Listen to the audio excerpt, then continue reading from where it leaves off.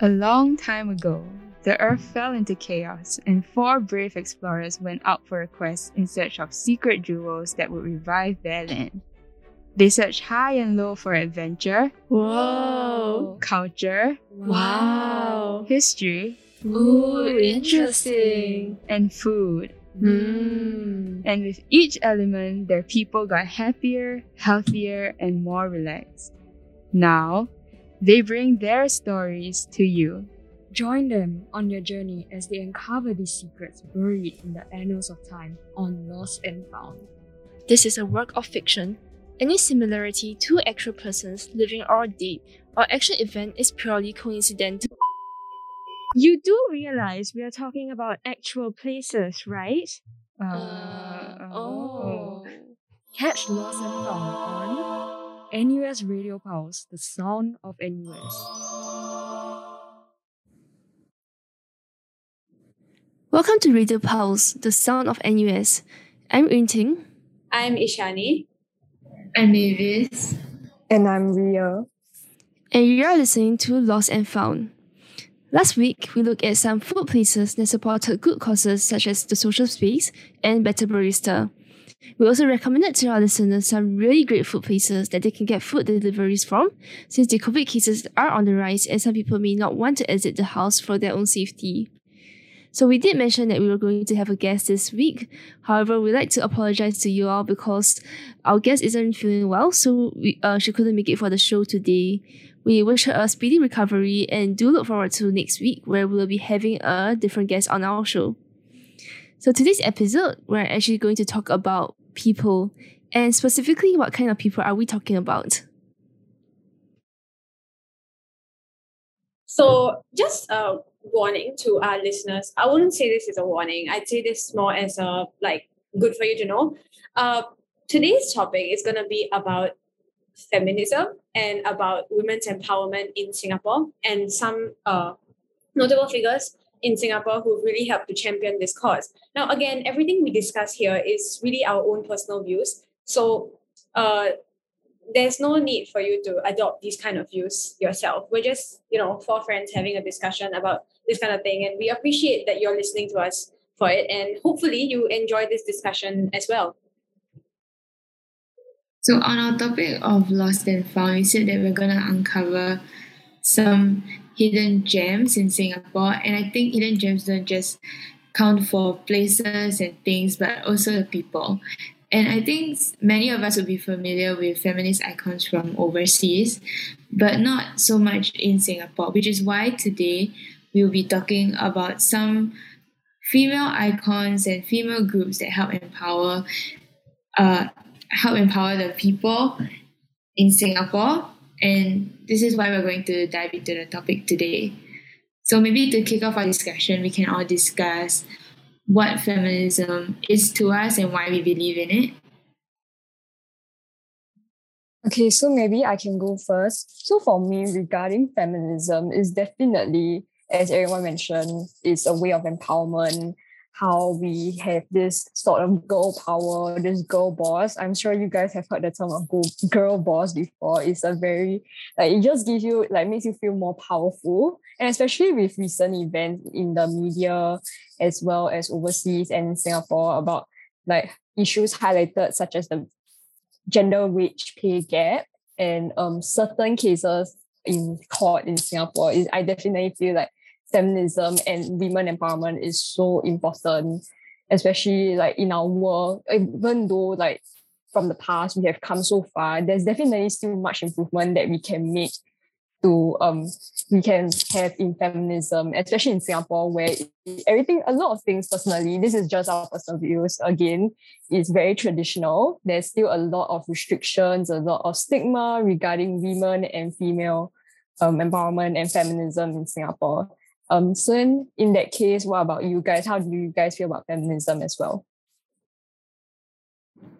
I think to me, it's really important that we talk about feminism because even though Singapore is a rather good society to live in, you don't really get that many issues. And for example, even though I am a woman, I feel safe walking at home. So that's something that's great about Singapore. But at the same time, there is a lot of different issues that aren't addressed. And I think some Singaporeans do have the false perception that just because we don't face the same issues as other countries, there is equality in Singapore.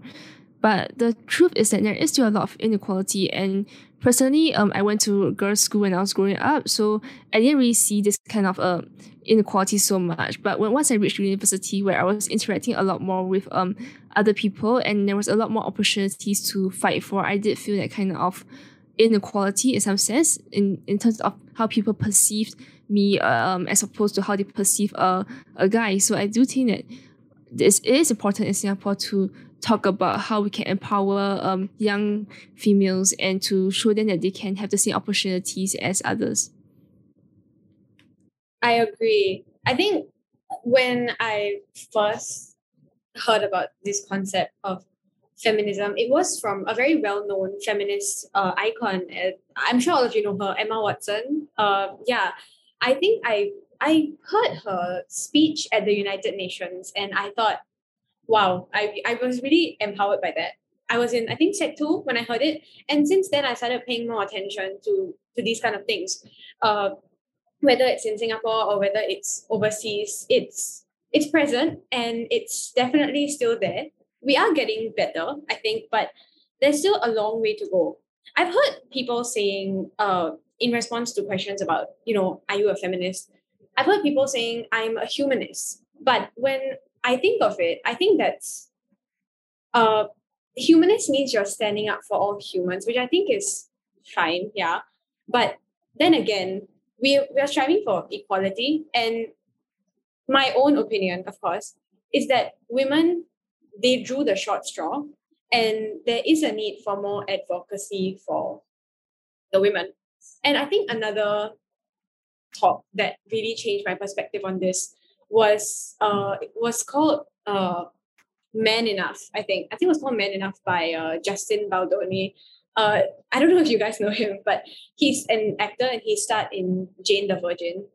And he did this talk for TED Talks, and it was a really, really moving talk about how and why he's a feminist and what changed that for him. So when I saw that there's men who are advocating for these same things as women, to me, it seemed that it's even more important, that as a female, I stand up for female rights. And I think that's why feminism has been so important to me in shaping my decisions as well. Yeah, so what do you guys think? I think for me, how I really got exposed to feminism, it wasn't really something that was taught to me. Rather, that's something I learned from my own observations of the way that I interacted with people and people interacted with me. For example, growing up, I didn't understand why it was always the guys who get called by teachers. The teachers always say, I need a strong boy to help me carry this set of books. Why can't it be a girl? That was probably one of those first things that I noticed. And another thing that probably happened was I just didn't like the way that girls, when they're complimented, you're complimented on your appearance rather than other factors, which is quite frustrating because, when you're a boy, they're like, oh, you're so strong. For girls, you're so pretty. I didn't see a reason why there was this sort of difference between the way that we were assessed as people. And another reason why I got exposed to this overall was just because of that. It sort of piqued my interest in other areas. So eventually I learned more about feminism and female rights in different areas, with the rights to decide what we can do with our bodies, what we choose to stand for, etc. And also in terms of career choices, the gender roles in society, what we are expected to do. And I think especially in Singapore, it's more of an Asian context where I would say that, I apologize for the background noise, where I would say that in Singapore, it's like in more of an Asian context, it's definitely more conservative. And that I believe that gender roles is more embedded into our culture, and it's less, it changes less, I think. It's less progressive within our traditions and everything. So from my understanding of those points, feminism is just important to me because I think that every woman has the right to experience what they want and talk about what they want to achieve for themselves. Once again, I apologize for the background noise because I don't know, it's just crazy today. There's a lot of things going around. It's okay. Yeah, I think now, like, definitely while we're at home, there's a lot of background noise. There's a lot of distractions that maybe at home. Our homes are not as conducive. So, yes, listeners, we apologize if you do hear like some background noise while we are talking, because we are not in the studio. We are doing this from our homes again. So, once again, we reiterate to stay safe. And now going back to the topic about feminism, like I agree with Mavis definitely. When the teachers always say, okay, I need a strong, tall boy to help me to do something. And I'm not trying to generalize, but it's usually the female teachers that will ask in that sense. But because it's like throughout my entire school life, I have always heard the teachers always asking for males to help them to volunteer for these kind of situations, carrying heavy books and such. And because of it, I have internalized it, and I thought that it was normal for me to have this kind of experience until I was exposed to the entire concept of feminism, partially and definitely through social media as well, that this is not right, that a girl should not be confined to this stereotype of they're weak, they can't help the teacher with these kind of things, why must it always be a guy and sorts. And additionally, as well as I think, okay, this is a bit I would think that it's a bit how would I put it, a bit, I'm not so sure if I can talk about this on air, but sex education, like sex education in schools.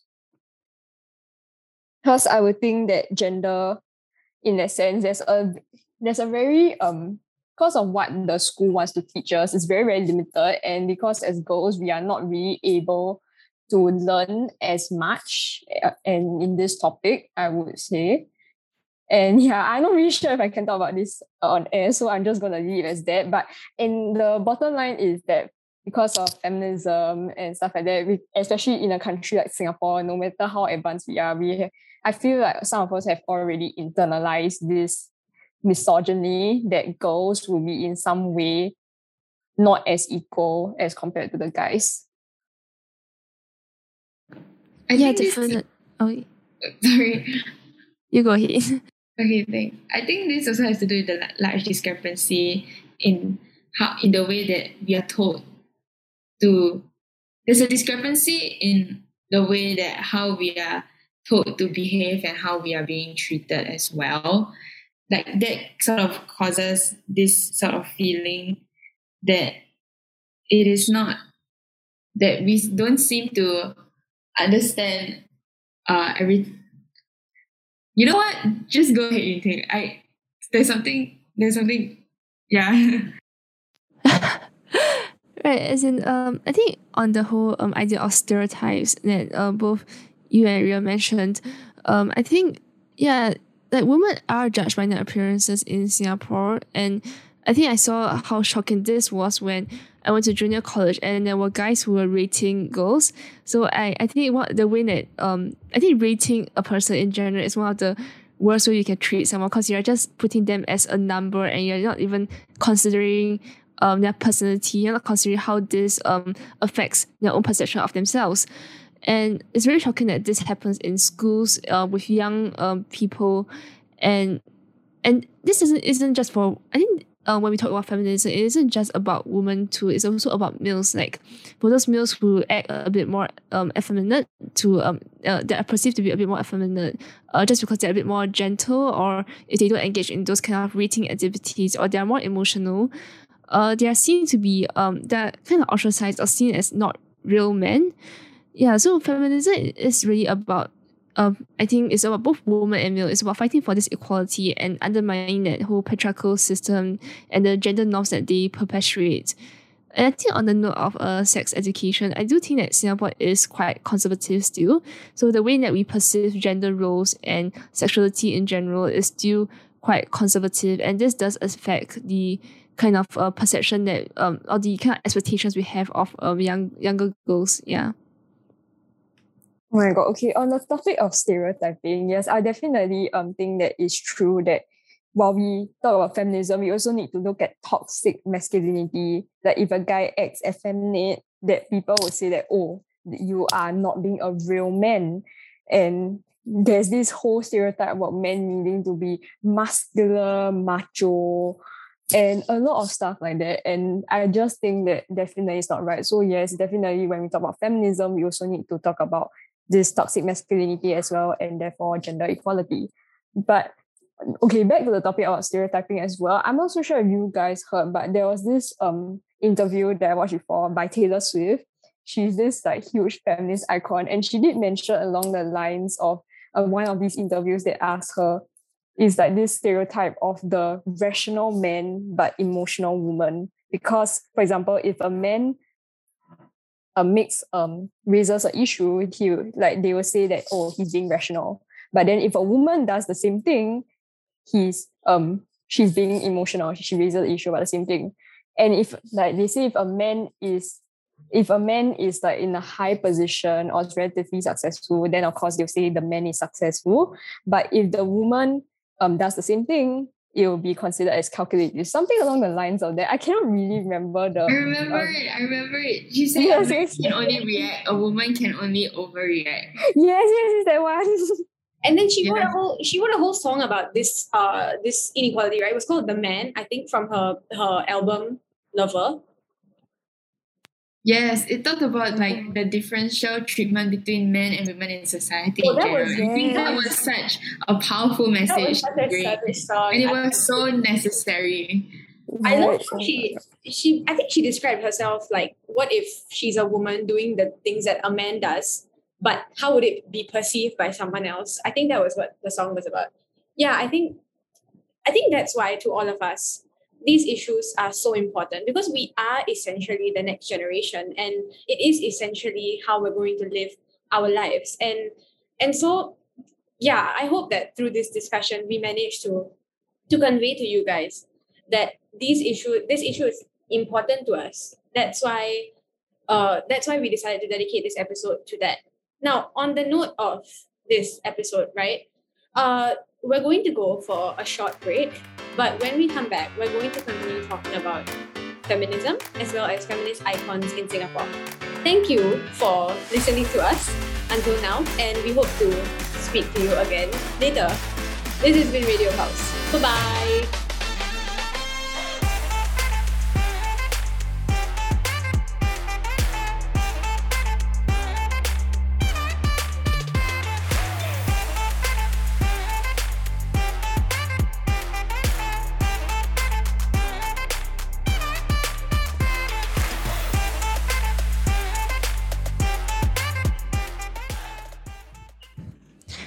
Welcome back to Radio Pulse, the sound of NUS.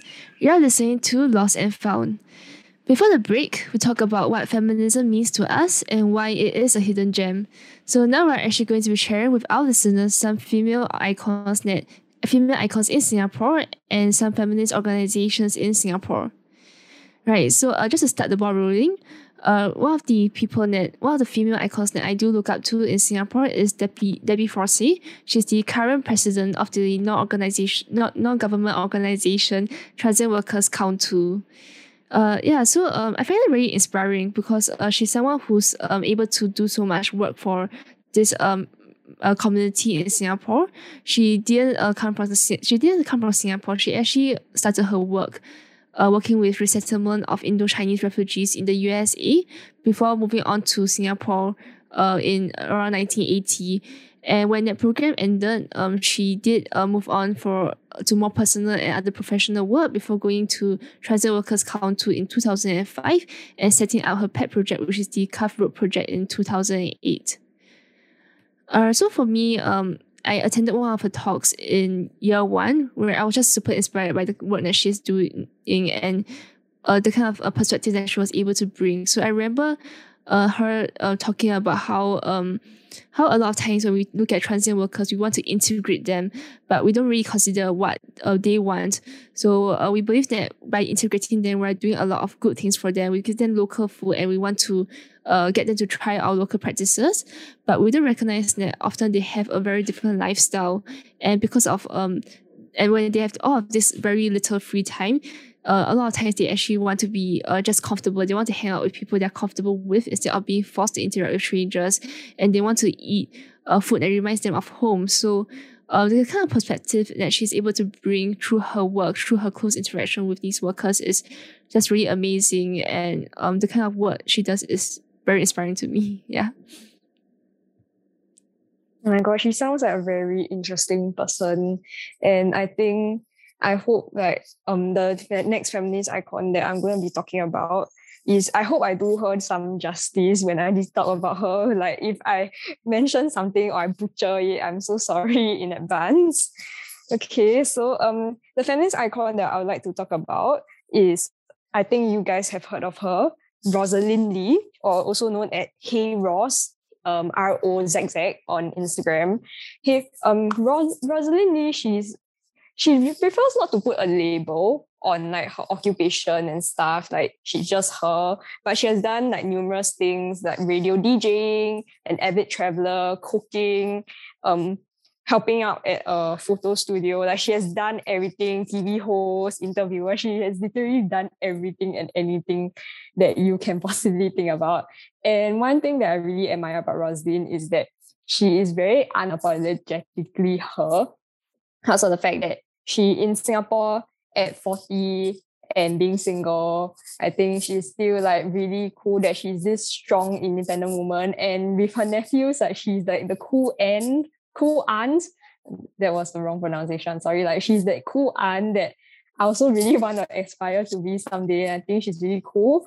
And at the same time, Rosalind, like when you look at her Instagram, she always talks about her little anecdotes about life and how she perceives Singapore as a society. And I think it's really inspiring to like just look at her Instagram, you just scroll through, and like all her posts, there are like a lot of sentimental meaning in some posts, where some also very like quotes. There are also like mini quotes, like she has this hashtag called #Ross quotes, where she just tell people like in the ways that she defies society's expectations, like society's conventional expectations of her, as well as like of people in general. And I think that is really so cool that she does not conform to society while being in the public eye. She does not conform to the society and their expectations of her. She's just really being herself and being this like badass person that is so cool. And I really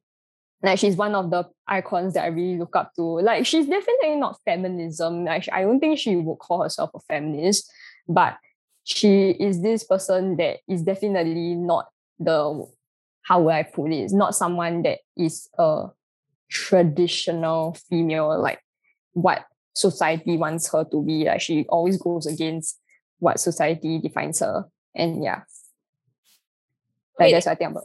Oh, sorry. No, I just wanted to like end off. Yeah, like Rosalind. Yeah, that's why I really like look up to Rosalind as an icon.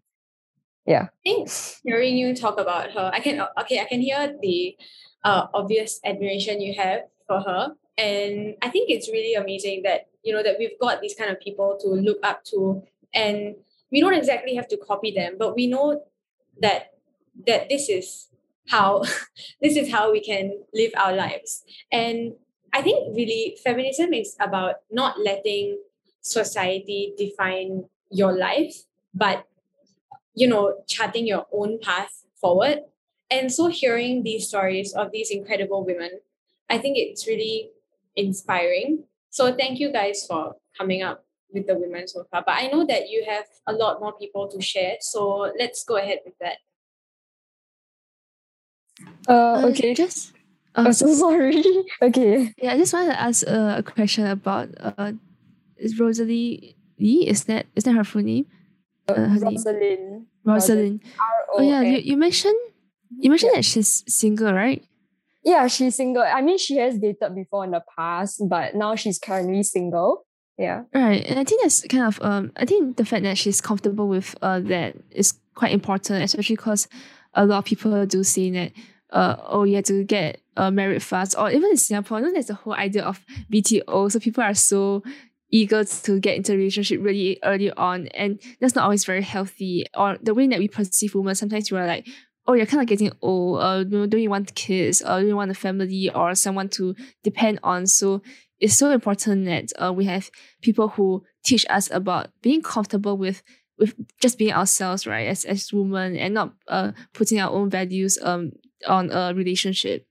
Yes, oh my God, that is so important about the BTO part. Because in Singapore, you have to be, if you are single, you have to be 35 years old in order to purchase your own flat. And if you're married, you can do it at 21, which is like, at this point, I'm already prepared to wait till I'm 35 or just save up money to buy a private property. I think that is a bit, like personally, I would think that it's quite silly to wait another 14 years just for me to buy a BTO by myself, instead of, unless I want to accelerate the path by getting a husband just so I could get my own house. And I think that is so ridiculous. But that is just my opinion, because it's like I'm not really interested in looking for a relationship. And yes, like Rosalind, she's a person that teaches us, like she's very, like she's single, she's in her early 40s, but she still has this energy to her, and like she is so she's just being herself. Like she's comfortable in her own skin, and that's why I really admire her as well. And as Shani mentioned, I'm not copying her. I don't want to be a carbon copy of like a mini Rosalind, but it's good to, I think it'll be good for young girls like me, and maybe like even smaller girls, to emulate her in some of her ways, her traits. Like we don't have to conform to what society wants of like society's traditional expectations of a woman. I really agree with Rhea. I think a lot of these gender norms that has been sort of embedded into our societies and even our laws and regulations, it sort of it makes us sort of confine ourselves that to be successful or to be seen as something greater, we have to sort of do all these things, when that is not exactly true. We can be empowered in our own ways, and we can have our own identities as an independent woman. We don't really have to rely very strongly on, like, let's say, a man to help us achieve the goals in life like we want, like, for example, owning a house. We can do that on our own. We don't really need to rely on someone. If not, they're just gonna be a means to an end, am I right?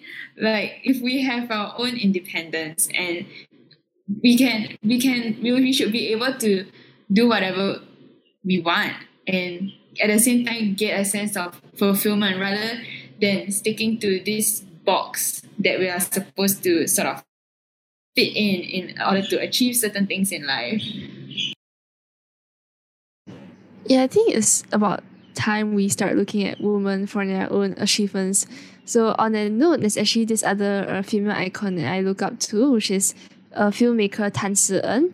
So personally, I'm interested in filmmaking, and the film industry is quite difficult for women in general. It's very male-centric. So if you look at Singapore, all of the big films are made by men. So if you name common directors or those famous directors in Singapore, you think of Jack Neo, Eric Khoo, all of these men.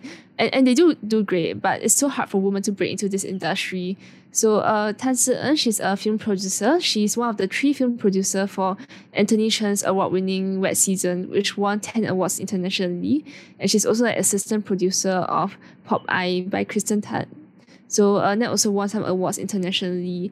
And she co-founded this boutique film company called Momo Film Co. with this other woman called Chris Ong. And this Momo Film company, they basically work with emerging filmmakers in Southeast Asia to develop culturally distinct films for a global audience. So she's only 26 years old, and she has achieved so much in this industry, which is so hard for women to break in. Okay, I'm not sure if she's 26 years old this year, but she's around there. She's still very young, and it's quite amazing. And yeah, it's so amazing to see such a young and independent, strong woman leading having this kind of impact in such a difficult film industry. I also have a very strong interest in film as well and filmmaking. I think it's a sector where a lot of women are overlooked, over sexualized, and not given their due representation that they deserve.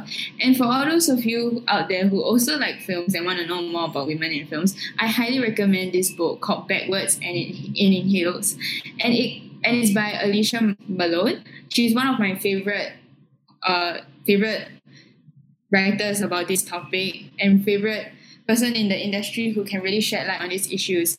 Basically, the book covers nearly all the female icons from the 1940s, 1920s, all the way to present times. So you have people, you learn about film history. So you have people like Helena Holmes, Ada Lupino, Anna May Wong, and you also learn that the first person who created this whole concept of films is actually a woman called Alice Guy Blaché, whose credits went to her husband for making films. And you also see a more present view of filmmakers right now with Ava DuVernay and Greta Gerwig, Meryl Streep. So you learn all about that in the book. And that's one of my favorite books to read because it just makes me feel so empowered and inspired by these women, especially women of color and the minorities. And it just is the beacon of hope that I sort of see in the future for us women, because they're all trailblazing. They're setting a path for us that we can follow, and they're sort of breaking that glass ceiling that would traditionally restrict us. But because of them, we are able to sort of make our way through slowly. And especially this year when Chloe Zhao won the Oscar for Nomadland, it was really a breakthrough in the film industry. And I know it's not really exactly Singapore filmmaking related because I have my other opinion on that, which is that I think that female are not represented well enough in Singapore media, especially if you see movies like A Boys to Men. That show, I'm sorry, I really dislike that show. But yes, as you can see, I'm very passionate about film and women. So yes, I think I'll pass the time to someone else now because I've been rambling on and on for too much. I think that was beautiful to listen to.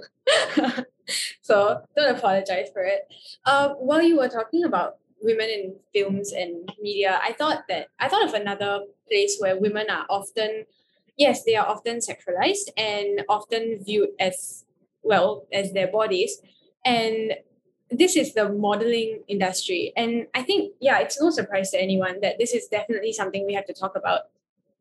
On one hand, they claim that the modeling industry gives women like liberation and stuff like that because it's showing how confident they are in their bodies. But then it's also led to a lot of untold stories of women being, abused or molested. I think one of the models who's actually spoken up about this, she's not in Singapore, but I think feminism isn't an issue that's, limited to just Singapore. I think we can all learn from feminist icons, not just in Singapore, but overseas as well.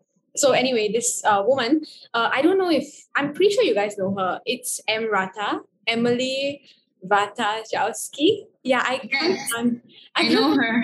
I'm so sorry, but I really can't pronounce her last name.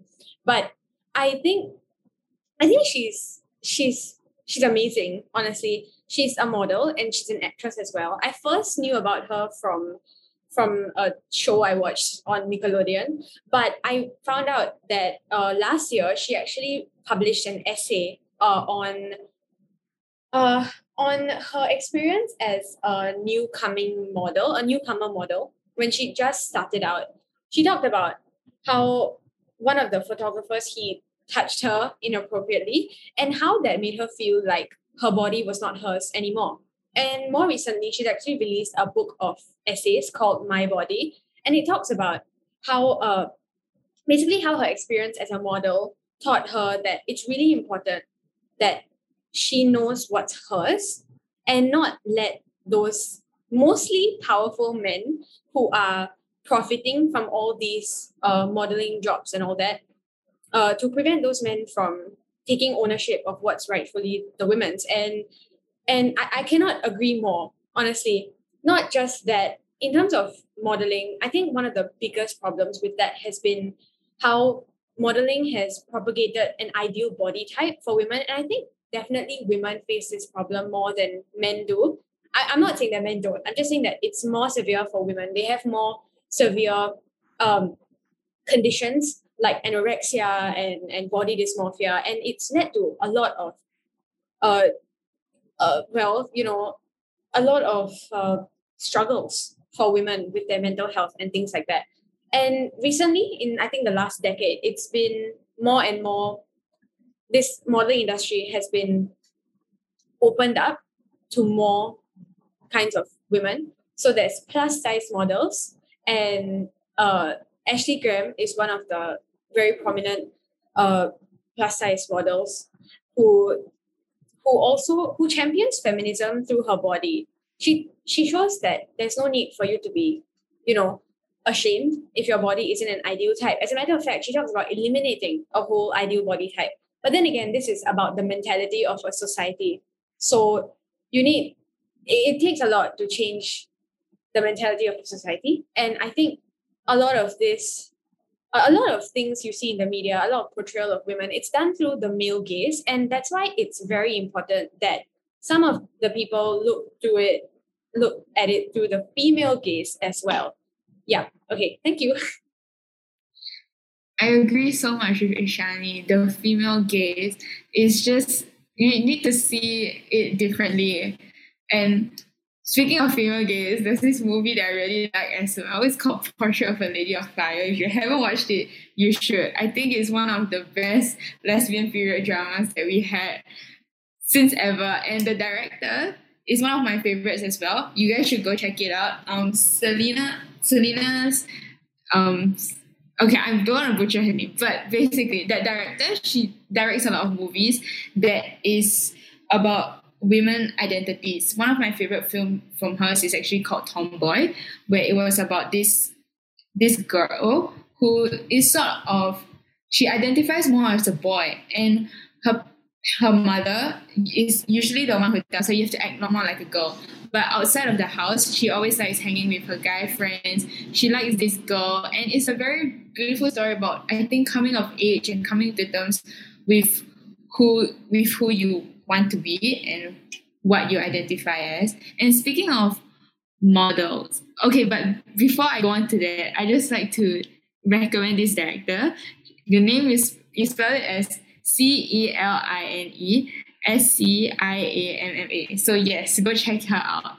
But anyway, back to the topic where I was going to respond to Ishani about modeling. I would also like to bring up that point where she talked about how there's a lot of women coming into the industries that may not stick with the traditional idea of how a woman should look like. There's a certain size and shape. But, models like Ashley Graham, they bring in body positivity for other women so that they can see themselves in the attire, in like beautiful high-end fashion, but also looking good while doing it regardless of their body size. And interestingly, I also like to raise up another model called Grace Strobel, who is one of the first few models with Down syndrome, which is pretty interesting because you see, we're making like this inclusive environment for all women, not just, normal everyday people. And there's also another model called Jillian Mercado. She's wheelchair bound and she has some physical disabilities, but she is also a model. So I think as the industry progresses, there are many ways to make this idea of what defines a woman, what is seen as a woman, more differently. And I think touching on the topic of body dysmorphia, mental health, and being a woman, I like to bring up my sort of female icon in Singapore. It's not really just one person. It's a whole organization called Women Unbounded. And I think they are really, really good organization that helps to empower the community. They're volunteer-based in Singapore, and they sort of work through like different connections and ideas to sort of foster this community for activism and believing in women and empowering them. And they have different ways that you can get involved with them as well. You can join them as an ally. So if you identify the pronouns he, him, or they, them, you can also join them. You can you can write for their blog on different ideas that you have. And they even have this program called Meet a Lunch Kaki, where you can meet with other women in their organization and sort of have a conversation with them and stuff like that. And I think that's really powerful to have, because you're creating this community where people can just be open to learning and creating meaningful connections with one another. And you can go check out their Instagram called @WomenUnbounded, and they have lots of topics that they tackle. They have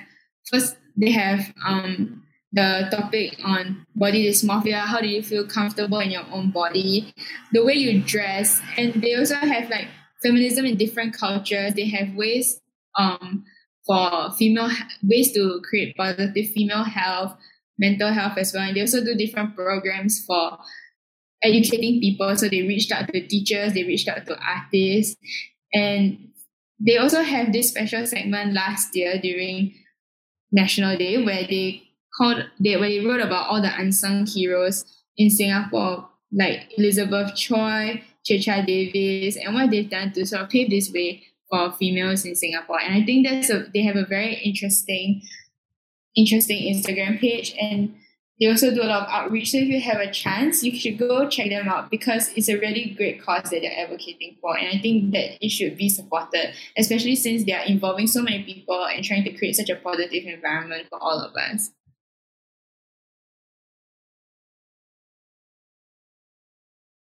I think hearing about we talked about a lot of things today, and it was honestly a very, very good discussion. I was feeling really tired all day, but after this discussion, I'm invigorated and inspired, and I want to thank everyone for your very very, very, very amazing opinions. And again, like we said earlier, these are strictly our own opinions, and it just so happens that all of us happen to agree with each other, or we have some intersections in our thoughts, and I just really think that this was a very important discussion.